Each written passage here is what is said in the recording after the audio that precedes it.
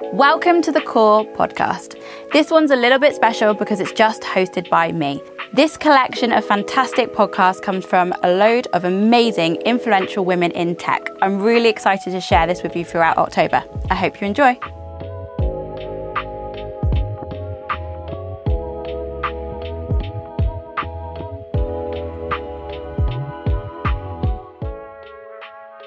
Welcome to the podcast, Kate. This is our second one of talking to inspiring women within the cybersecurity industry. And actually, you just said you've been nominated for an award, so that's exciting. Could you quickly introduce yourself, a little bit about you, your career, how you've ended up here in cybersecurity? Because for me and for other women that I've been interviewing, it's not probably was on the top of our list as a child. So would you give us a bit of back history into you? Yeah. Sure. So my name's Kate Baker. I'm the channel manager for Immersive Labs. In terms of career and how I ended up in cyber, I think I've had a checkered background in many respects. So I started off doing English literature at university, ended up going into HR, but worked for a software company. Okay. And I guess the IT industry had or held some appeal. And eventually sort of ended up going down that route, sort of first off in sort of business development, ended up then into cybersecurity with FireEye initially. And the interest has probably just evolved, and I've just ended up seeing myself much more in that relationship channel side of the business rather than direct sales, I think. And you've been an interior designer as well in between that, haven't you? Yeah, I have. Yeah. So through just a personal experience sort of, or one of those life-changing moments where I lost a friend suddenly, I was in an HR role and I just was like, this isn't what I wanted to do, and decided to do something completely different, and always had an interest in interior design. So I went back to university and did an interior design course and ended up having my own business for a while as well. So yeah, definitely English literature, interior design, and then cybersecurity. I think it's interesting though, because we've all kind of, from everyone I've spoken to so far, we've all got there in a weird, different way, but we've all ended up and we've all found something exciting about cybersecurity from a different angle. I like it because for me, from marketing, I think it's quite James Bondy. Yeah. And there's cool angles in it and things like that. Where is it that element that you like? Is it the actual industry, or is it the people, or is it what is it about that's kept you here? I think it's a multitude of things, actually. And I think cybersecurity, if you think about it, not giving away my age or anything, but I think cybersecurity is something that has evolved actually in the last 20 odd years or so. Yeah. So perhaps when I came out of university, there was an element of security, but it wasn't so profound as involved as it is now. I think there's two things. The technology, I think the whole side of cybersecurity is exciting, it's new, it's constantly changing. Yeah. It's incredibly difficult to keep up with it. And I think, like you said, within the marketing, there are so many exciting things that you can do with it because it is kind of diverse and new. It's just something that's... And you were touching about that at uni. I don't know how, we went at different times, but I don't remember that being a thing. I don't remember coming into uni and being careful about my logins or where my email address, or not using the same password, the same... Just so from a hygiene perspective of being at using laptops and being in different labs and things, that was never discussed as part of my starting at uni. That's probably changed now. I don't remember it being a career. I did business studies and there was no element of my business study degree about cybersecurity. Yeah.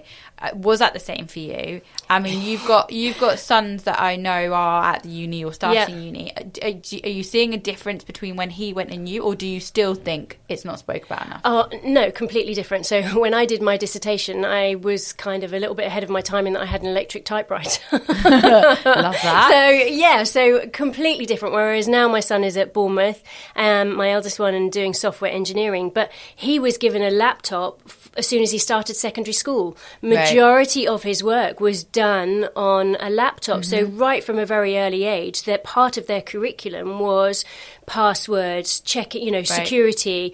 There was obviously as well products on there as well, so they couldn't search certain sites and all things. So it was right from the start. So do you think he has a better understanding and has an understanding of what you do as a career? Yeah, completely. So if I talk to and again, it's a generation thing. If I talk to my parents, if I try and explain to my parents around what I do and my role at the moment, I remember one time trying to explain to my mum that imagine if I was, I worked for Heinz and I produce baked beans. I don't actually sell the baked beans to you, but I get Waitrose to sell the baked beans. And my mum was like, so you work for Heinz, you sell baked beans. And it was kind of, it is, whereas completely, my son is completely aware of it. And even my little one, I've got a younger one as well, and he's the same. He understands it. Everything he does as well, he knows automatically. If he's trying to, so much is at their fingertips now. For him, even this morning, it was a case of he didn't understand a particular word, and he just picked my phone up and Googled it. There's so it opens up such. Does he know your PIN? Because my daughter came up to my phone and was like, "I need your PIN" yesterday. Yes. See, I'm not there yet because she's only 5, and I feel like she'll go on a shopping spree with my phone. But they are so more switched on. Interestingly, she's my daughter's only 5, and her outdoor curriculum learning is stuff to do on a tablet or on a phone. So she has maths where she's got to be able to see the numbers and patterns, and that's a game as an app. That was part of her curriculum. There's another game that's actual computer games, which reminds me of Lemmings, that are done for her to understand equations and weight, and if you need, and scales and stuff like that. So she's 5, and a lot of her stuff that she's doing is through a laptop and things like that. So I think the use of computers is definitely becoming more, it's just becoming the norm. And I think because of that, the interest of cybersecurity or understanding of that is going to become more and more. And we're just watching some of the clips of movies today, Clem, things that were predicted 10, 15 years ago are really becoming a reality now. Like your fridge can talk to your phone, to your self-driving cars, Chris joked earlier about Knight Rider. Well, actually, it's not that far away, is it really? So I think it will become a more interesting topic. How do you think we could empower women to be interested in cybersecurity? Because it wasn't on my list. And do you think where are the ways that we could make it more of an interesting and maybe not so? We've had this discussion. It's not so male dominated anymore, but probably is seen more of a male industry. What do you think? Do you think that's from school? Do you think that's from education? Do you think that's from having, I think it's twofold. Yes, I think it's from an education perspective. It's like we as a country probably fail with language skills.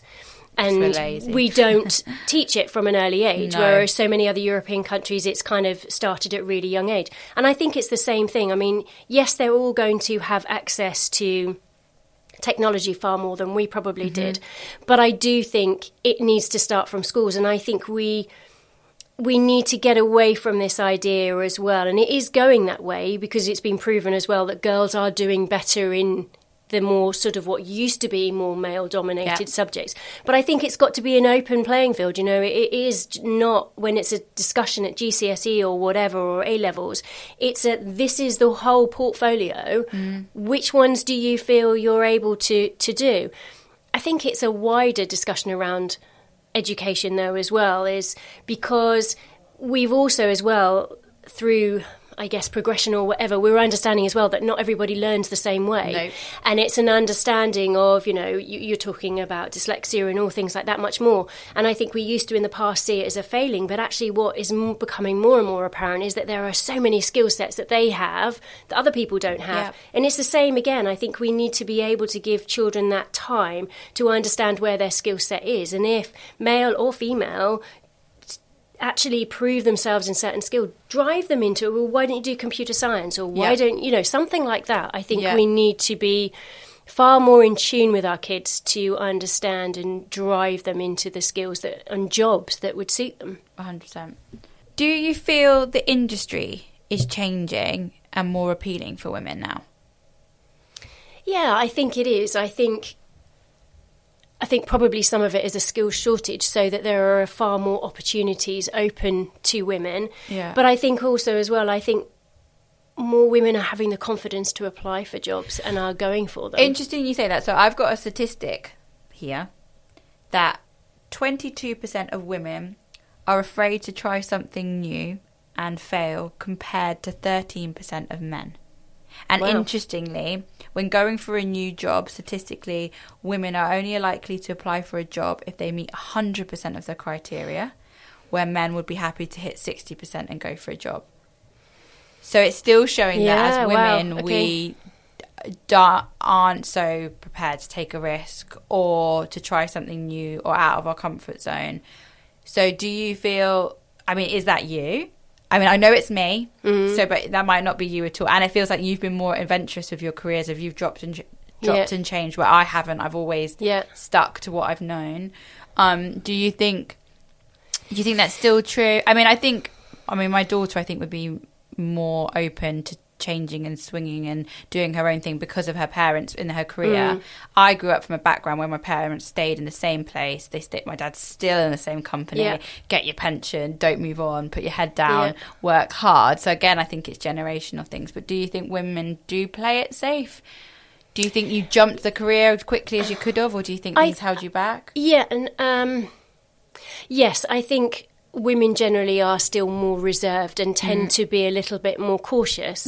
But again, this is probably a slightly different subject, but I think that's because women are still trying to juggle many things. So when they're going for a job, they're looking at lots of other factors. Yeah. That's not always the case, you know, relationships and things like that have changed and evolved so much as well. But I think, again, that probably that's home.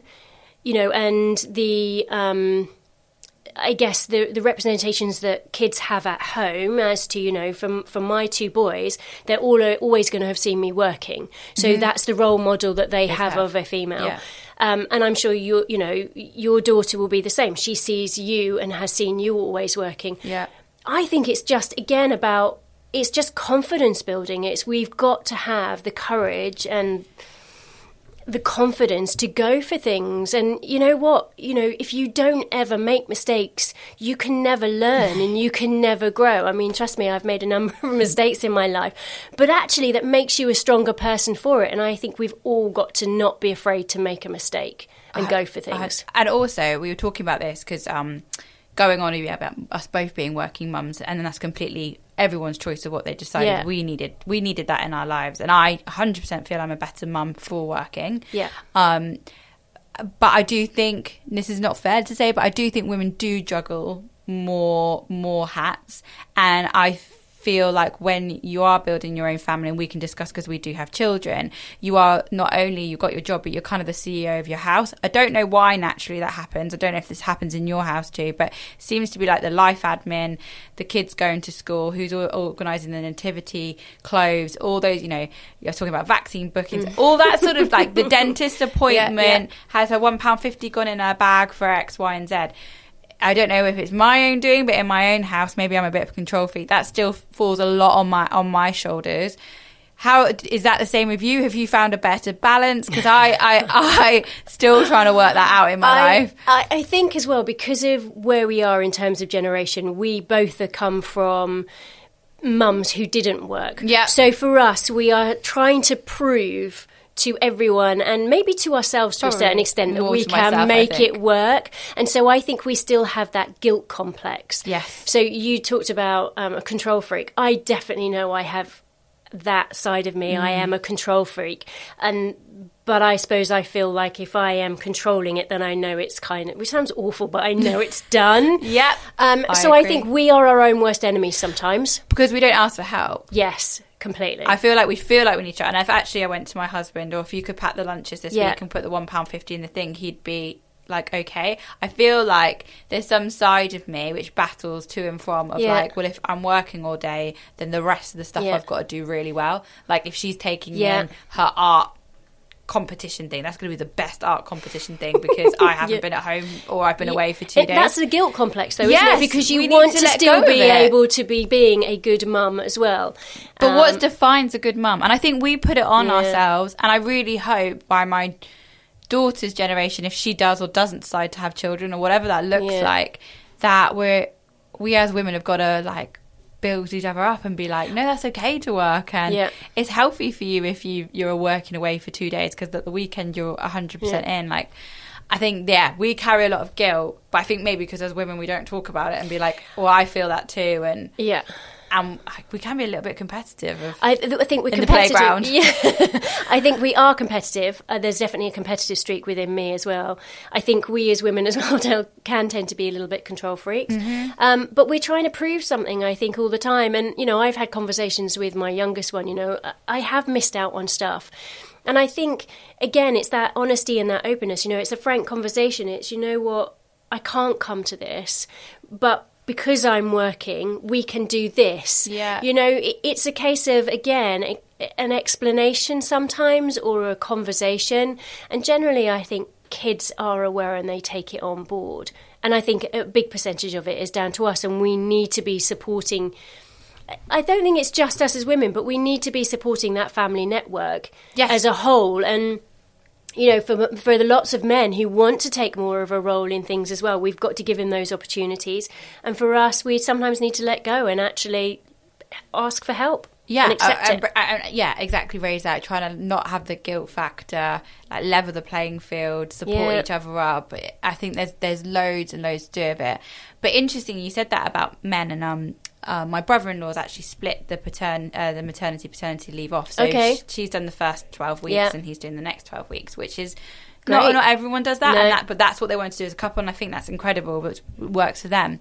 So actually levelling that. But I was wondering as well if you found this with language of being in a female, and I think you've quite fairly said in our industry it's actually not too bad, and I think it's more of my friends maybe in different industries, but things that have been mentioned like, who's looking after the kids today, or who's picking them up.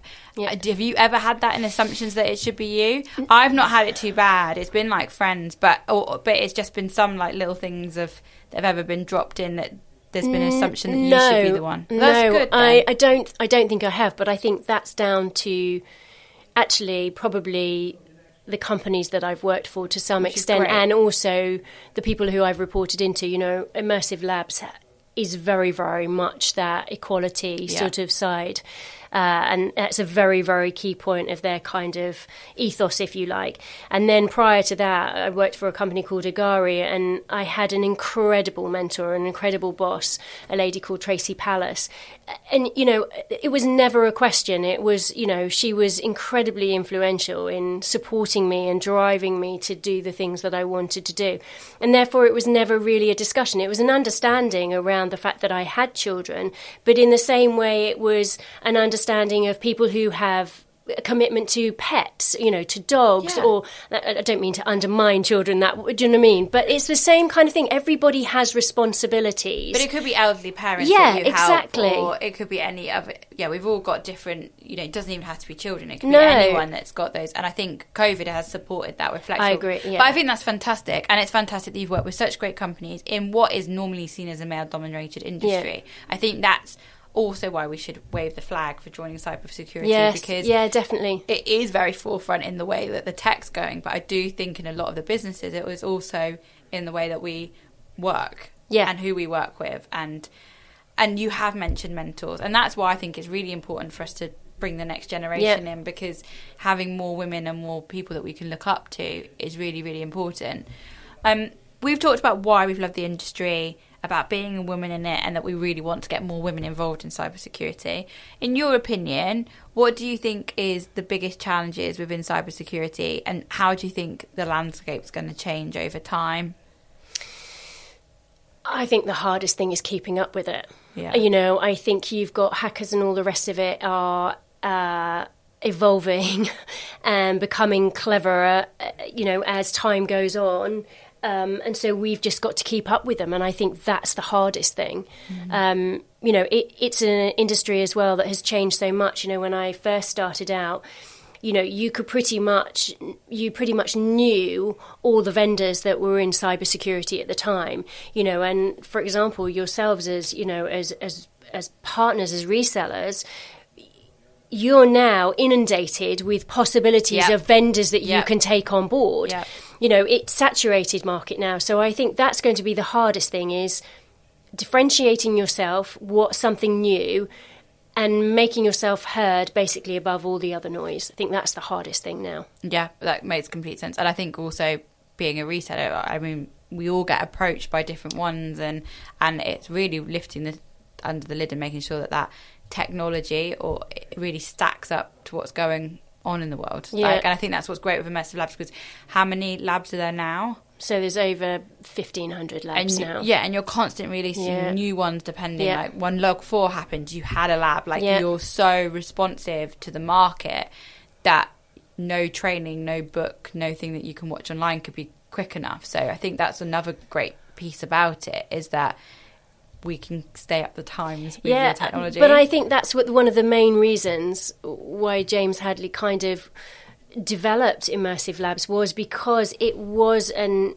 area that was changing so quickly that to produce something, to deliver 3-4 months later would be out of date. I think we sort of set out, I think it's between 5 and 6 new labs on almost a weekly basis or monthly basis. So it's got to be, and even the labs that are there need to be constantly updated, need to be refreshed. Mm-hmm. And it's the only way I think you can do it, to keep on top of that cyber security and ensure you're resilient. Perfect. I could talk about this subject all day and about women and empowering us and getting us into cybersecurity, but I don't want to take up all your time. So just to wrap up, what 5 tips for anyone aspiring to be in cybersecurity, whether that's male or female, would you give? And would you give anything different if you are women looking to get into it? For I think women is still, like we kind of discussed, it's go for it. Don't be afraid to step outside of your comfort zone. Don't be afraid to put yourself out there. You might get some rejections. You might make mistakes, but you learn through everything that you kind of take on board. So that would be, I think, one side of it. And I think go out there. There are so many trade shows as well, so many events. Go and have a look. Go and see. And I think the big part as well, and that's something that has been very sort of relevant for me, is look at companies as well. Cybersecurity, I think in general, is more advanced, and the way that they do things, their approach to women or whatever within workforce is more advanced. Yeah. So go and have a look, see what the companies are offering, what their ethos is, what their kind of, That's a big part of it, isn't it? Yeah, do some research. And don't be afraid either, if a company's not right for you, just because they've offered you something, don't be afraid to say no if you don't feel it's right for you. I found that really, because I remember being taught this from another mentor of mine, of saying that an interview process is actually a two-way thing. Yeah.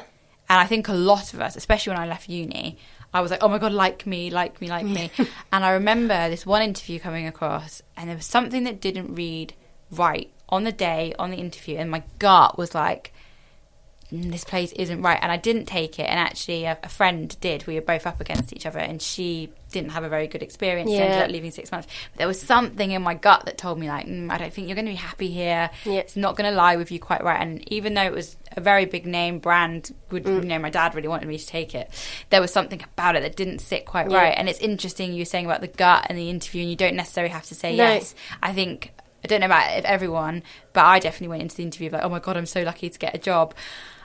Where actually we need to be going in and being like, oh, is this right for me? Is the office where I want to be? Are the people seeming right? And I think we get a bit, tunnel visioned and just wanting to impress, but we don't actually look around the environment and see if it's for us. Yeah, I agree. And I think maybe that's something as well, when you talked about the stats with women, it's almost, oh my gosh, I've been given an opportunity, I've got to take it. So lucky. And exactly. And I think we've got, that's again confidence building. You have as much to offer that company as they do you. Yeah. It is exactly as you say, it's a two-way street. Yeah. And you don't owe them to take the job. It's got to be right for everybody. And if it's not right for you, you won't deliver either. Yeah, if you're not happy, you're not going to do a great job, and you won't be fit in the culture of that. There's a lot you need to question. Yeah. Perfect. So I think, wrapping overall, really, women, we just need to get a bit more confident. We do. We need to get a bit more confident, and hopefully you'll join me and Kate on our cybersecurity journey. Thank you, Kate. Thank you very much.